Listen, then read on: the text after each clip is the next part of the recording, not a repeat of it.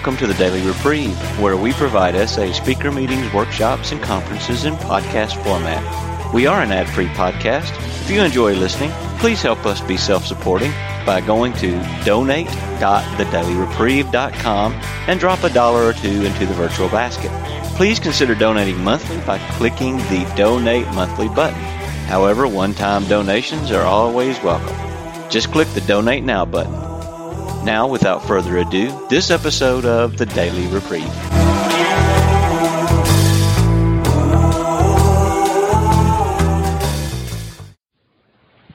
Thank you very much. My name is Jim Burnett, and I'm a recovering sexaholic. My sobriety date is 7/11/06, and it's a miracle. Believe me, it's a miracle. I'm a chronic relapser. I have to talk a little bit about my alcohol and drug addiction because it's so intertwined with my sexaholism. I love drugs. I love drugs so much I went to pharmacy school. I graduated from pharmacy school, and I loved drugs so much I went to medical school so I could prescribe my own stuff. I practiced medicine for 25 years or 30 years, and then my sexaholism and my drug addiction prematurely ended my career, and I'll talk a little bit more about that. But anyway, I started coming to 12-step meetings in 1981, and when I was about 32 years old, and like I said, I'm a chronic relapser. I've been to treatment of one kind or another, and I'm talking about treatment that lasted at least a month and up to 5 months. I've been 6 times in my life. It just seems like every time that I would get in trouble with whatever I was doing, I would want to run away. I'd want to run.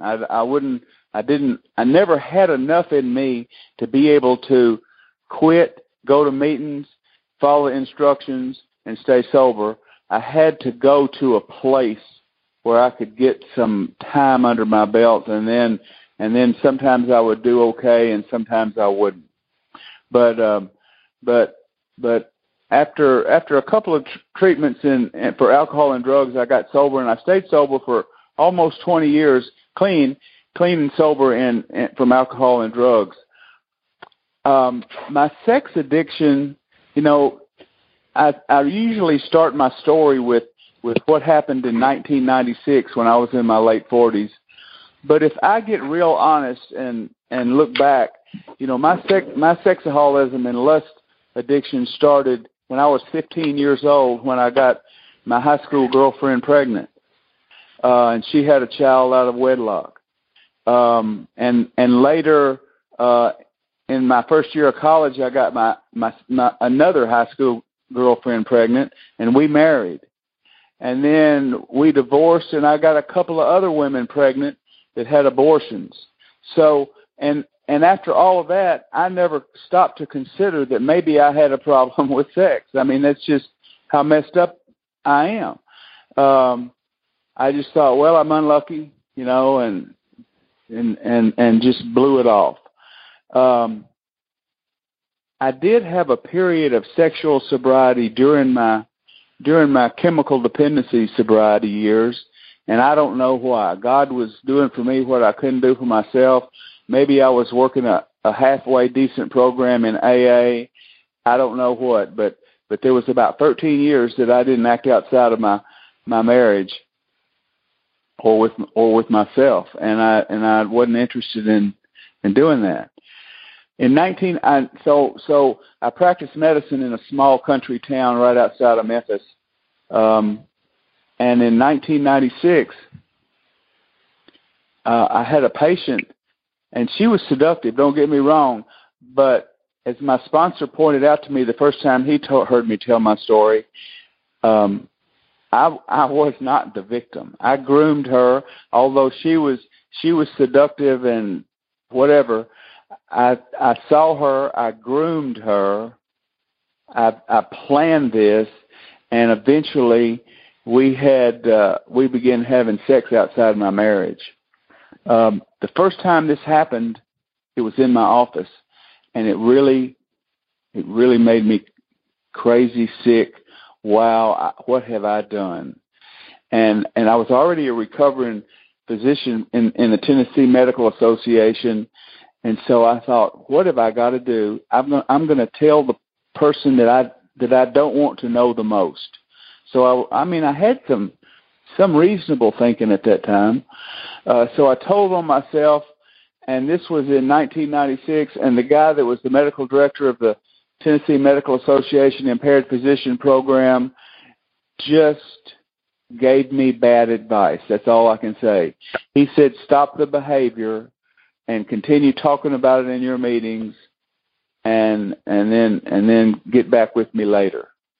Well, if I could have stopped the behavior, I wouldn't have had. I wouldn't have had a problem.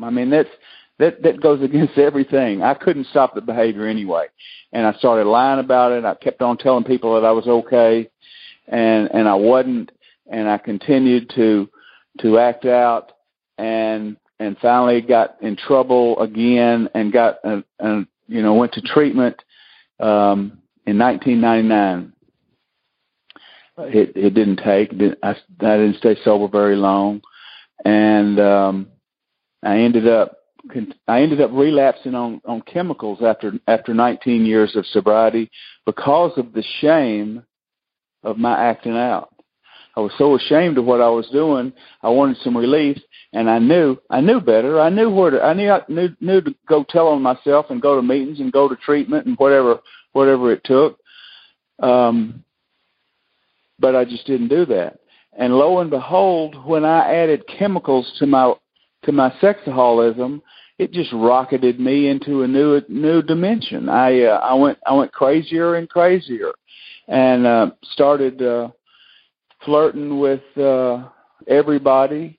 Started having sex with a lot of folks, and for me, in the middle of my sexaholism, I would flirt with a woman and set something up maybe, and as soon as I got the okay from her, okay, we can meet and we can do whatever. That's really all I wanted. I carried through, don't get me wrong, and had sex on many occasions, but just getting the acceptance from somebody at that level that they would have sex with me was what it was just what I would crave, and everything would be okay. And sometimes I would be able to back out and not follow through, but I got what I wanted when I got the okay. That's the point. Anyway, I continued. I went to treatment, like I said, in 1999 for a month, and then I went back. I got into a lot more trouble, and I went down the General Path in Hattiesburg under Patrick Carnes in 2005. By this time, I was really in trouble, and people were reporting me to the board, and I had a pretty good case against me on my license. And I don't know if any of y'all have ever been to treatment with Patrick Carnes, but you pay a bunch of money and you stay there for a long time, and you get to spend about 15 minutes with Patrick Carnes. And in my case, in my 15 minutes, he told me that I needed probably to do some retraining. And so that was the first time somebody ever told me that, you know what, you're in the wrong profession. I don't know if you can stay sober, or I don't know if it's going to be safe for you to continue practicing medicine. And it was the first time I heard from anybody that I trusted or respected, and it just about killed me, or hurt and broke my spirit.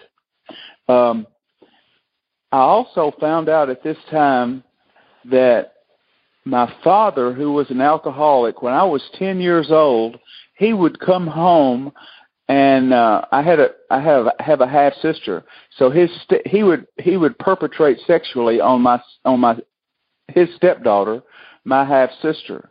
And I never knew that until I was in sex addiction treatment, and she told me. And I told Patrick Carnes that, and he said, you know, even though I didn't know it, that behavior, that atmosphere, something, it may have had something to do with my psyche. It may have something to do with with my sexaholism. So I just throw that out there because I don't know, but some guru told me that, so I just thought I'd pass that along. I didn't get sober. I surrendered my license, and I laugh when I say that because it's like they called me and said, if you don't surrender your license by noon tomorrow, we're calling a special meeting of the board and we're taking them. So I can say I surrendered them, but that's really the whole truth is I would have lost them anyway. So that's in 2005. I continued to use drugs a little bit. I continued to act outside of my marriage a little bit. I mean, and I know that sounds like denial or minimization or whatever, but it's the truth. I mean, I was doing it 1% as much as I did the year before that, but I wasn't sober. I mean, the point is that I wasn't sober. I wasn't doing the right thing, and my whole being at that time was focused on getting my medical license back. So after a year, I went back to a place in right outside of Dallas, right outside of Denton, Texas, in Argyle, Texas, named Sante, and they did evaluations and treatment for professionals that had sexual and other addictions. Well, I went back there for a 3-day evaluation to get my license back, and lo and behold, I met my nemesis, the polygraph machine. So when I gave them my line and they asked me the questions I flunked the polygraph machine and got offered treatment. So I went for 3 days and I stayed 5 months. I have not found it necessary to have a drink or a drug or a mood altering woman or act out sexually according to the SA sobriety definition since July 11th, 2006, and that's like I said earlier, that's a miracle and that's a big deal and something I'm never sufficiently grateful for. Now I get to talk about the good stuff. I mean, my life hadn't been perfect. When I came back from my last sex addiction treatment in 2006, I was so ashamed. I had been a doctor in this little town for 20 years, and so now I've lost my license. I'm out of practice, and I'm in this little community, and it's just hard for me. For the first year, I hardly going to the grocery store was a big deal, and I tried not to do it. I went to a few meetings, and I went to my therapist, but other than that, I stayed at home. And believe me, every day of the first year of my sobriety or my clean time or dry time or whatever you want to call it, I knew where my pistol was. And I thought about going to that safe and getting my pistol out every day. And the good part of that is one day at a time. I worked with some people, and I had to wake up every day and say, today I'm not going to kill myself, and I'm going to do my best not to act out or drink or drug. And you guys, I promise you this from my experience. I mean, it is so important to jump through these hoops that we have. Going to meetings, working with your sponsor, working steps, being in the fellowship, and all that. And you might hear, don't act out. If your ass falls off, pick up your ass and go to a meeting. Don't act out. And I believe that me going through a year, although I was doing therapy and meetings and everything and all the good stuff and plugging in with God too, I believe the time that I was able to get by gave me as much serenity, sobriety, ability to do the next day as any one thing. I mean, it's just hugely important to let time pass. Don't act out. Let time pass. Don't act out. No matter what, don't act out. Let time pass. And with all these other things that we do, we get better. It's just huge, that deal, one day at a time. Another thing I want to talk about, and I borrowed this from a man named Ron H., and I think he's from Eastern United States, and some of you may know him. And I want to talk about and read a little thing. It'll take me a couple of minutes, but I want to share this because it's a big deal. And let me laugh and say, we don't have any rules, but one of the guidelines that I go by is when I find something I really like, and I give credit to the person that where it came from 3 times. After that, it's mine. So you may hear me talk next year, and I won't give any credit to Ron H. It'll be mine because I've done it 3 times. And this is the second time. The first time I did it, I spoke at a marathon in Salt Lake City last year. But let me read this and then talk about it some. I can't help but start this share with one of my all-time favorite quotes. You keep using that word. I do not think it means what you think it means. And that comes from The Princess Bride. Others have shared about that word recently. For me, surrender is that word. Sometimes that word is thrown around so loosely at SA meetings that it loses its radical and paradoxical nature. The SA book has a lot to say about surrender, and some of my favorites on page 81. And that says, in summary for us, surrender is the change in attitude of the inner person that makes life possible. It's the great beginning, the insignia and watchword of our program. And no amount of knowledge about surrender can make it a fact until we simply give up, let go, and let God. When we surrender our freedom, we become truly free. And so maybe some of you have experienced what I've experienced, and somebody will come to a meeting and they'll surrender what they did this afternoon. Let me share on about that. From what I've been able to understand and experience, surrender is not confession. If I'm actually working the 12-step program and I'm in a right relationship with God through the kind of surrender SA book talks about, I will not have anything that needs confessing at a meeting. But if I just spent the afternoon browsing porn or acting out in other ways, I certainly didn't surrender any of my freedom to engage in fantasy and other lust-driven acting out behavior. I acted out. I am not sober. And I was completely high on my lust drug. Saying that, when I share about my afternoon a few hours later at my meeting is surrendering. I'm going to surrender what I did this afternoon, you guys, and then blah, blah, blah. That's far from the reality of what happened that afternoon.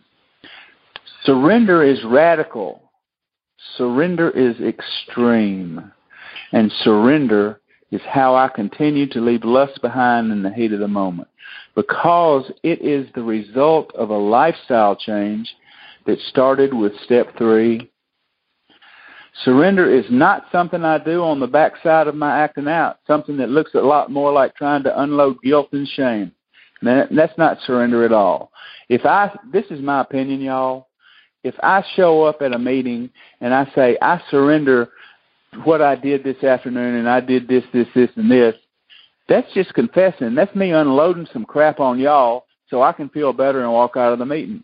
And what about the poor newcomer that's there and he begins to think, well, these meetings are about people coming in and confessing what they did and then walking away from it. And that, in my opinion, is not what a meeting is about at all. My sponsorship line and what I've been taught is that we bring our strength to the meeting and we save our crap for our sponsor. That's again, that is my opinion. For me, surrender is a whole new way of life, a whole new way of thinking and relating to God. It continues to happen in the moments of life because there has been a change brought about by working the steps of the program. Surrender is an attitude. As an attitude means that there has been a significant change in my life, thanks to God. Maybe some of you know about the 12-step. And if you read the 12-step, it says, having had a spiritual awakening as the result of these steps. Believe me, that's why I keep coming back, is because of spiritual awakenings as the result of these steps. The program is the steps. I mean, there are a lot of good things to do, lots of hoops to jump through, going to meetings, hanging out with the fellowship, reading the book, talking to a sponsor. But working the steps with a sponsor that's working the steps with a sponsor is how I stay sober. And I said it just like that. It's important for me. My sponsor's been sober 16 years. His name is Steve S., and I believe he spoke on here a few weeks ago. And he works steps with a sponsor while I work steps with him. Actually, we're going through the traditions now, but I still meet with him or talk with him frequently, and we do step work together. I sponsor people, and my sponsees have as much to do today to keep me sober as any other one thing. I mean, it keeps me fresh to work the first step with a new sponsee, or to work the fourth and fifth step with a sponsee, or to work the ninth step. The ninth step, guys, and the 10th step are two of the steps that have given me the most relief. And I want to tell you just real quick, it says in the promises, it says, we will be amazed before we're halfway through on page 83, talking about the ninth step. And literally, I had 43 people on my 8th step, and I started making amends. And when I was through with 21, it was before I was halfway through, and I became amazed. I got on this pink cloud. I started feeling like life was wonderful, and I had a spiritual experience. And it's a literal for me. I was amazed before I was halfway through with those amends. Today, the 10th step is a big deal for me. It probably gives me as much relief as any other one step today. It's important for me to be able to wake up every morning with a clean slate, no garbage from the past. And how I do that is doing 10th step amends, immediately or promptly or as soon as possible, and so that I don't have anything hanging over my head, and I can wake up and I have a better chance of having a good day. There's more I want to talk about the 10th step, but I just looked at my clock, and I've been on here for 25 or 30 minutes, and so I guess I'll stop now. I really appreciate the opportunity of being able to share, and thank you.